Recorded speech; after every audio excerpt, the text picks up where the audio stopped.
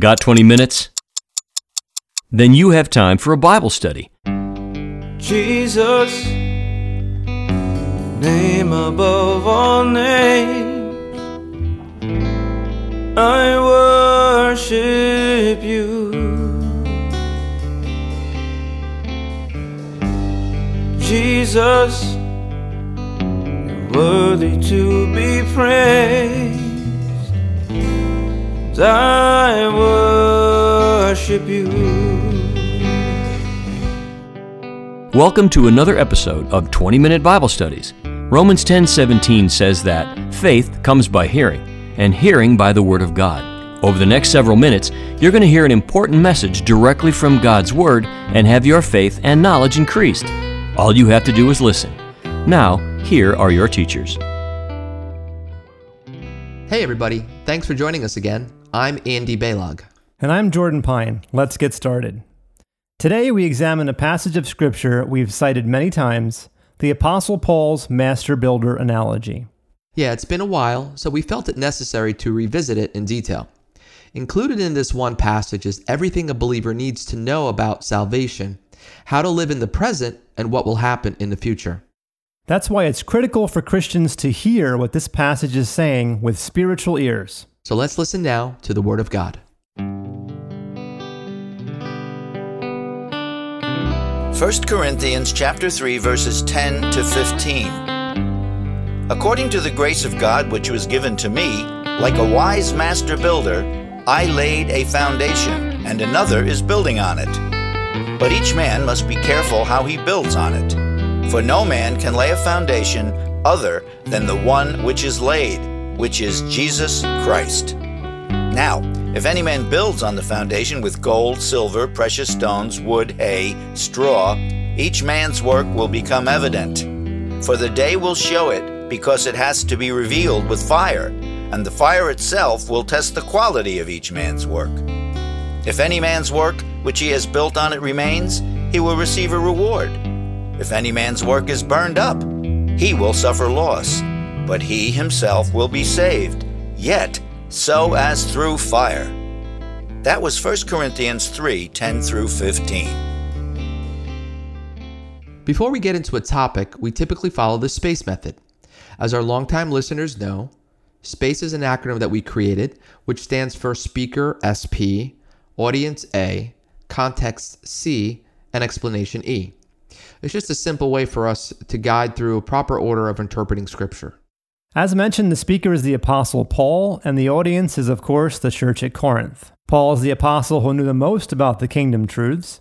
He received the special higher teaching, which he called my gospel, from Jesus while he was in Arabia for 3 years, right after he was converted from Saul to Paul, and you can see that in Galatians 1.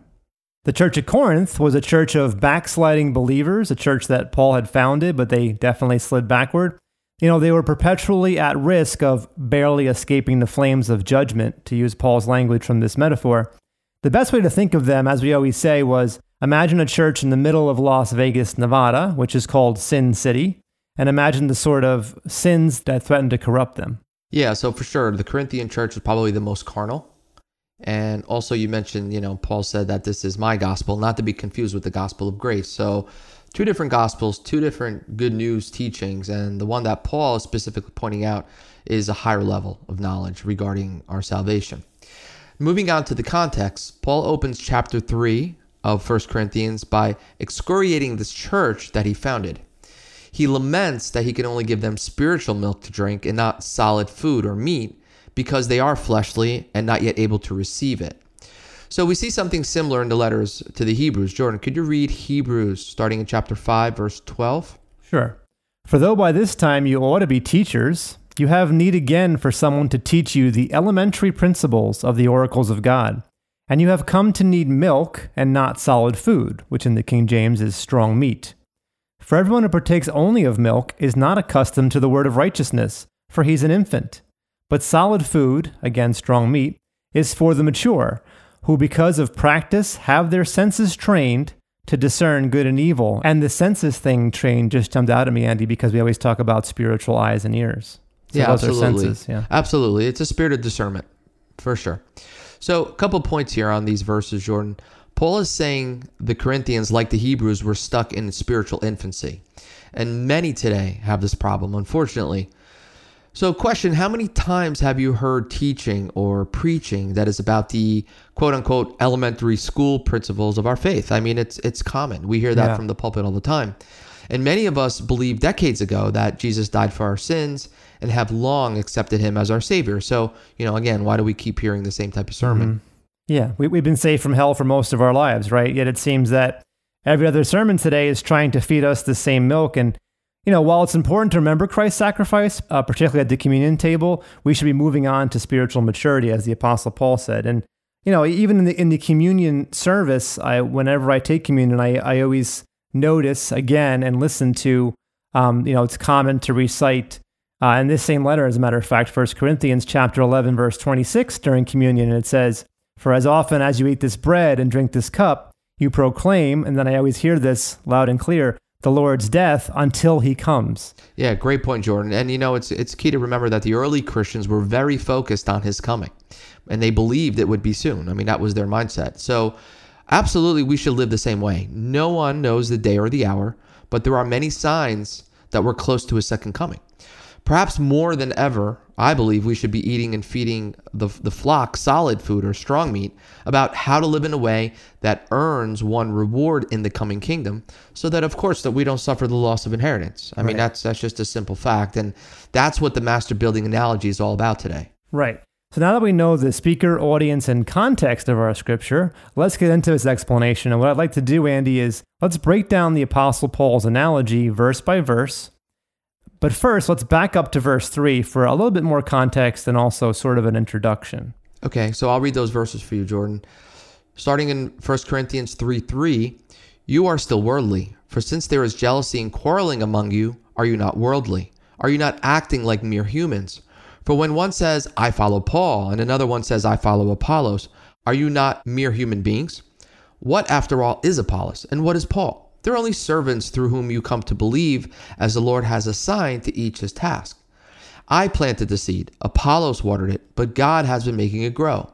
So neither the one who plants nor the one who waters is anything, but only God who makes things grow. The one who plants and the one who waters have one purpose, and they will each be rewarded according to their own labor. For we are co-workers in God's service. You are God's field, God's building." So first, I want everyone to notice verse 7, which says, "Neither the one who plants nor the one who waters is anything, but only God who makes things grow." That's critical, and it's critical as we get into this topic because we'll be talking about works and rewards for works, but first, we must always remember that we're ultimately nothing, Andy. It's God who does the work. We simply yield to his will or we resist his will. We do as commanded or we ignore him or deny his commands. Yeah, we're vessels of his service. Right. He's the energy. He's the source of everything good. We need to say that over and over again because as we get into this discussion about works, it starts to sound a little self-congratulatory, a little about what I do. And then you start to get that conflated with this false theology we have today that you're earning your way into heaven or any of that kind of stuff. And we know that's anathema. That's against the scriptures. So what we're talking about is something totally different. Even when we get into this second tense of salvation, it's still all only through the power of God and God's grace that we can even do anything that would ever be counted as righteous. Sure. It's like, for example, saying, well, I sing on the choir and that's going to earn me rewards in heaven.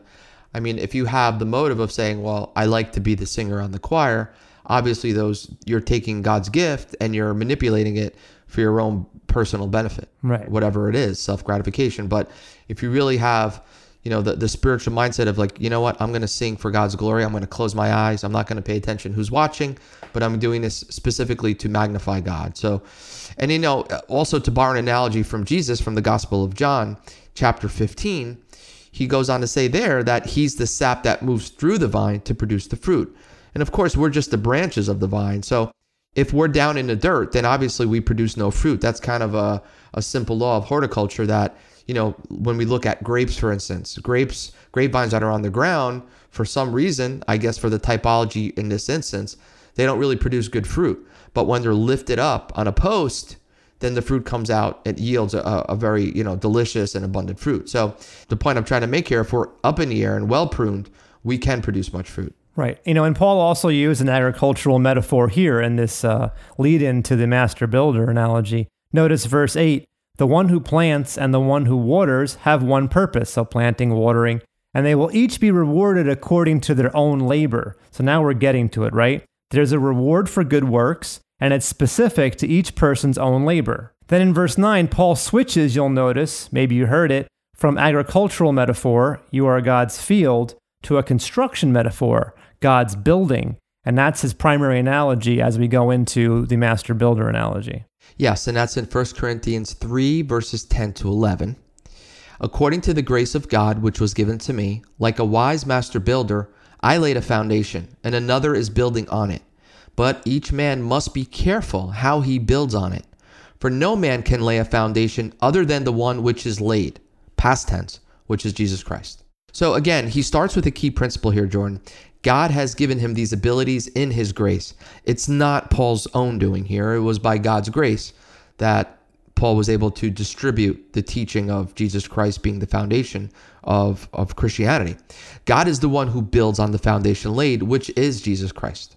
Yeah, as he states in Ephesians 2, 8, and 9, the Apostle Paul, that is, it is by grace this foundation is laid through faith. It's not from ourselves. It's the gift of God, not by works, so that no one can boast. So Paul's foundation metaphor can also be viewed another way here, as you started to mention, Andy. You know, Paul also laid a foundation, or literally founded. And notice these terms, right? You found a church, you plant a church, and they both jive with the Apostle Paul's agricultural and construction metaphors. That's awesome points. Anyway, so he literally founded this Corinthian church and many other churches. So you can look at it that way, but he's talking about the foundation again. The foundation is Christ no matter how you look at it, whether it's Paul that was planting or founding, and whether it's us individually. And just to make it clear, in any case, he ends the verse by setting up the image of a wise master builder, making it individual, and warning each one must be careful how he builds on his own foundation. Right, so we'll jump now to 1 Corinthians 3, 12 to 13, which reads, Now if any man builds on the foundation with gold, silver, and precious stones, wood, hay, straw, each man's work will become evident.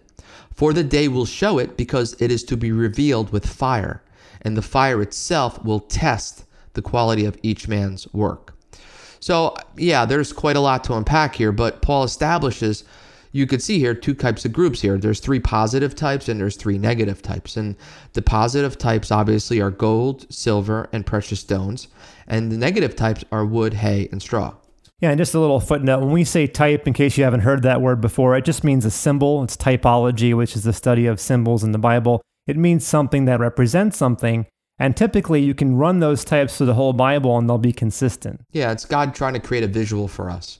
I think mainly so that we have a visual memory of the teaching here, and that we can apply it to our lives on a simple basis. Yeah, and we've seen a lot of typology around metals in the Bible. We've talked about, for example, the bronze serpent that Moses lifted up to cure the Israelites from being bitten by snakes, and how that bronze represented sacrifice because it was a type of Christ. So there's a lot of studying you can do just on symbols or types in the Bible, and whenever you see one, pay close attention, and we'll see it even here today, because those symbols are consistent and they have deeper meaning. And if you even run the word, like let's say gold, for example, through your Bible, search engine, you'll find a lot of other references that can add dimensions and depth to whatever you're reading in the Bible. Yeah, for sure. I mean, that bronze serpent representing, like you said, the payment of sin, sacrifice, judgment. It's very important to understand that it represents judgment.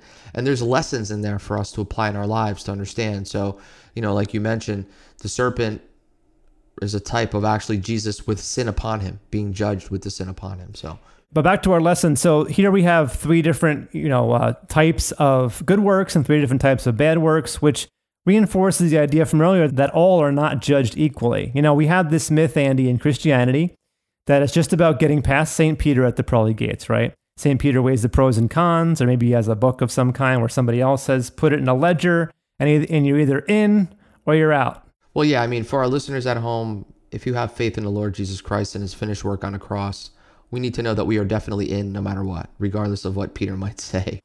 Right. It's based on our faith, and that's predestined for another lesson. And of course, that's again the foundation that has already been laid, and that's what Paul is trying to allude to here. And the second thing is the kingdom beyond the pearly gates isn't like that. I mean, apparently there are three levels. King Jesus on his bema seat weighs the pros and the cons, And then we're either in at different levels, which is again gold level, silver level, precious stone level, and possibly others, or you're out at different levels, meaning wood level, hay level, or straw level. Right. The point is not to label the levels per se. I don't want everyone to go around saying, hey, I'm a gold card holder or whatever. I'm trying to get a gold card. The point is that Paul is setting up the idea that there are different levels, and we should be aware of that. That concept is consistent also in the parables of Jesus as well. If you look at the parables about the master and the servants, of course, the master being God and the servants being us believers, you'll again see these levels. You'll see these levels of cities and stuff like that. So it's just that, without getting too deeply into it, just understand that he made it 3 and 3. He made different levels for a reason, to show us something, and that is that there are levels of reward and apparently levels of punishment within the kingdom. And for our listeners at home to understand, believe it or not, each individual item, whether it be gold or silver or precious stones, specifically types a certain type of teaching and doctrine in Scripture. And maybe in the future what we'll do is we'll have a lesson on that, just talking about what each one represents. And they are critical, they are crucial. So the type of ministry that you might be having now will determine what type of reward you get. And we're going to help use Scripture to teach you guys and show you guys what the Bible is saying about those different levels. So, for sure, Jordan, good works have various levels, and so do bad works. So, the question might be, why is this important? As these verses say, our works will be revealed and they will be tested by fire on that day. And that day refers to Judgment Day, of course. Yeah, this is the day of judgment for believers that occurs after the rapture. And it shouldn't be confused with the glorious throne judgment of Matthew 25. Let's make 2 important distinctions, Andy. So one of them is the glorious throne judgment, which you see in Matthew 25. At that judgment, the sheep are given eternal life. The goats are sent to eternal punishment, which means this cannot be a judgment of the saved, because as we know, no one goes to eternal punishment who is saved, right? That's impossible. So the glorious throne judgment is for those who will live during the Great Tribulation, and that occurs after the Great Tribulation, whereas here, the master builder analogy, we're talking about the Bema seat, a different judgment. The day here in 1 Corinthians should also not be confused with the great white throne of Revelation 20, which is the judgment of the unsaved dead only. It's the unsaved only at the great white throne, not believers. And lastly, Jordan, fire is a type of judgment. I think we could all agree with that. It always has been, going back even to the Old Testament.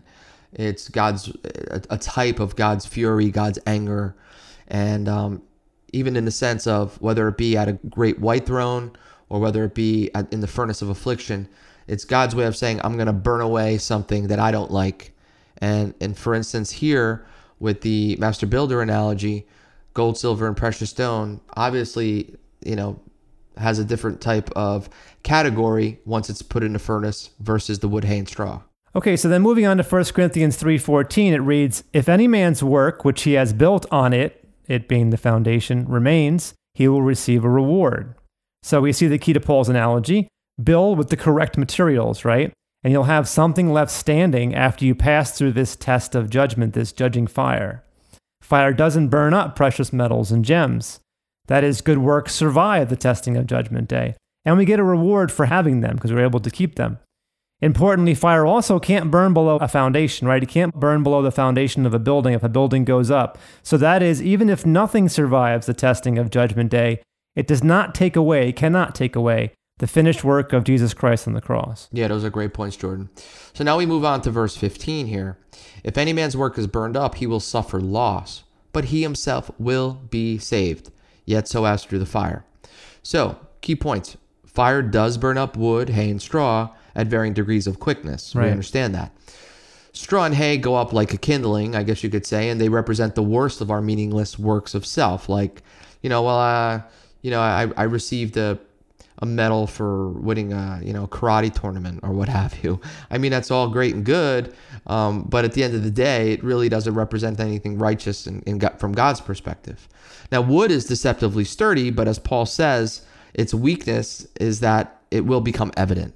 And for the day will show it because it is to be revealed with fire. And at the end of the day, we know wood will burn. And again, there's typology there for the wood, hay, and straw, which I promise we will study in the future, and we'll help break down what each one represents. Yeah, we can also just generally look at it as, well, okay, you're building on your foundation, right? So if you flow with the analogy, the foundation is Christ, and now you're going to put something on top of that. Well, you mentioned the cry torment, but it could also represent doing something out of self-righteousness, out of self-glorification that you're claiming is for God. And we know about a lot of these different things. We see them.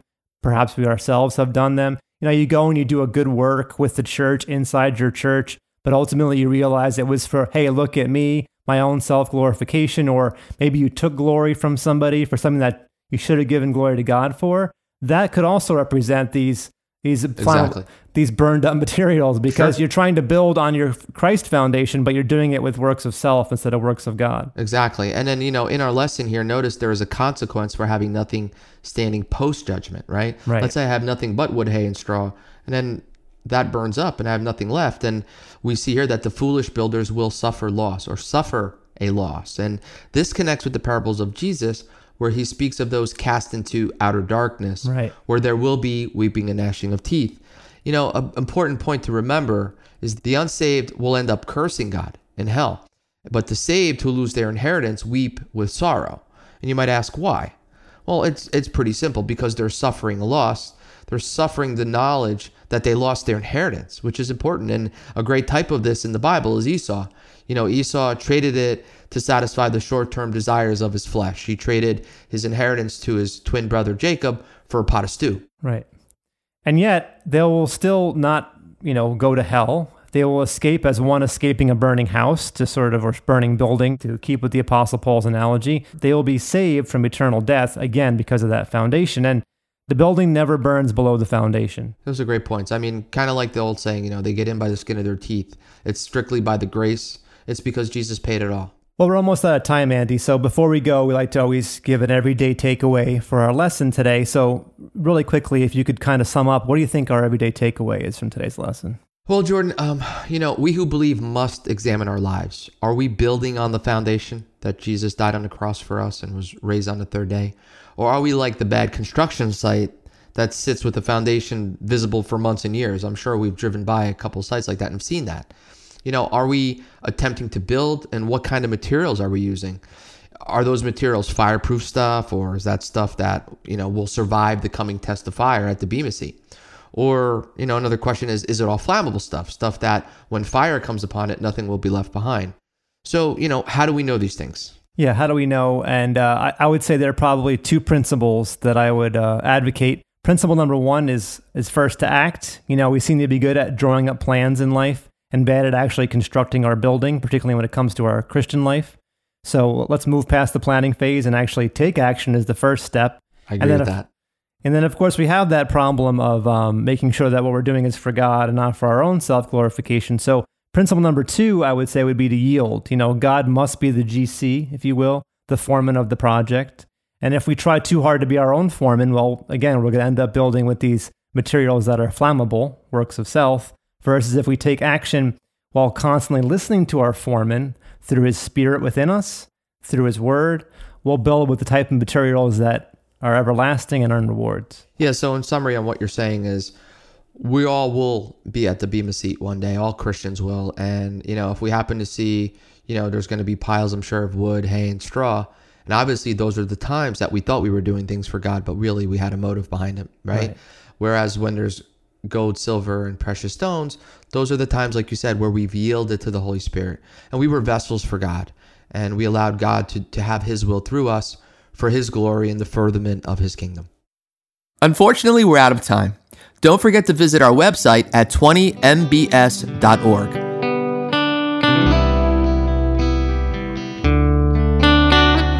Thanks for joining us for another 20-minute Bible study. Special thanks to the family of Pastor Gary T. Whipple, to the Abundant Life Worship Center for the music for our show, and to Tom Pine for our scripture reading. I'm Steve Zioli, and until next time, may the Word of Christ dwell in you richly.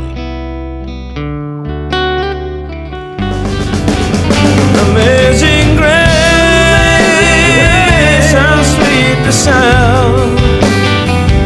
I once was lost, but now I'm found. A hopeless cage, an empty space, if not for grace.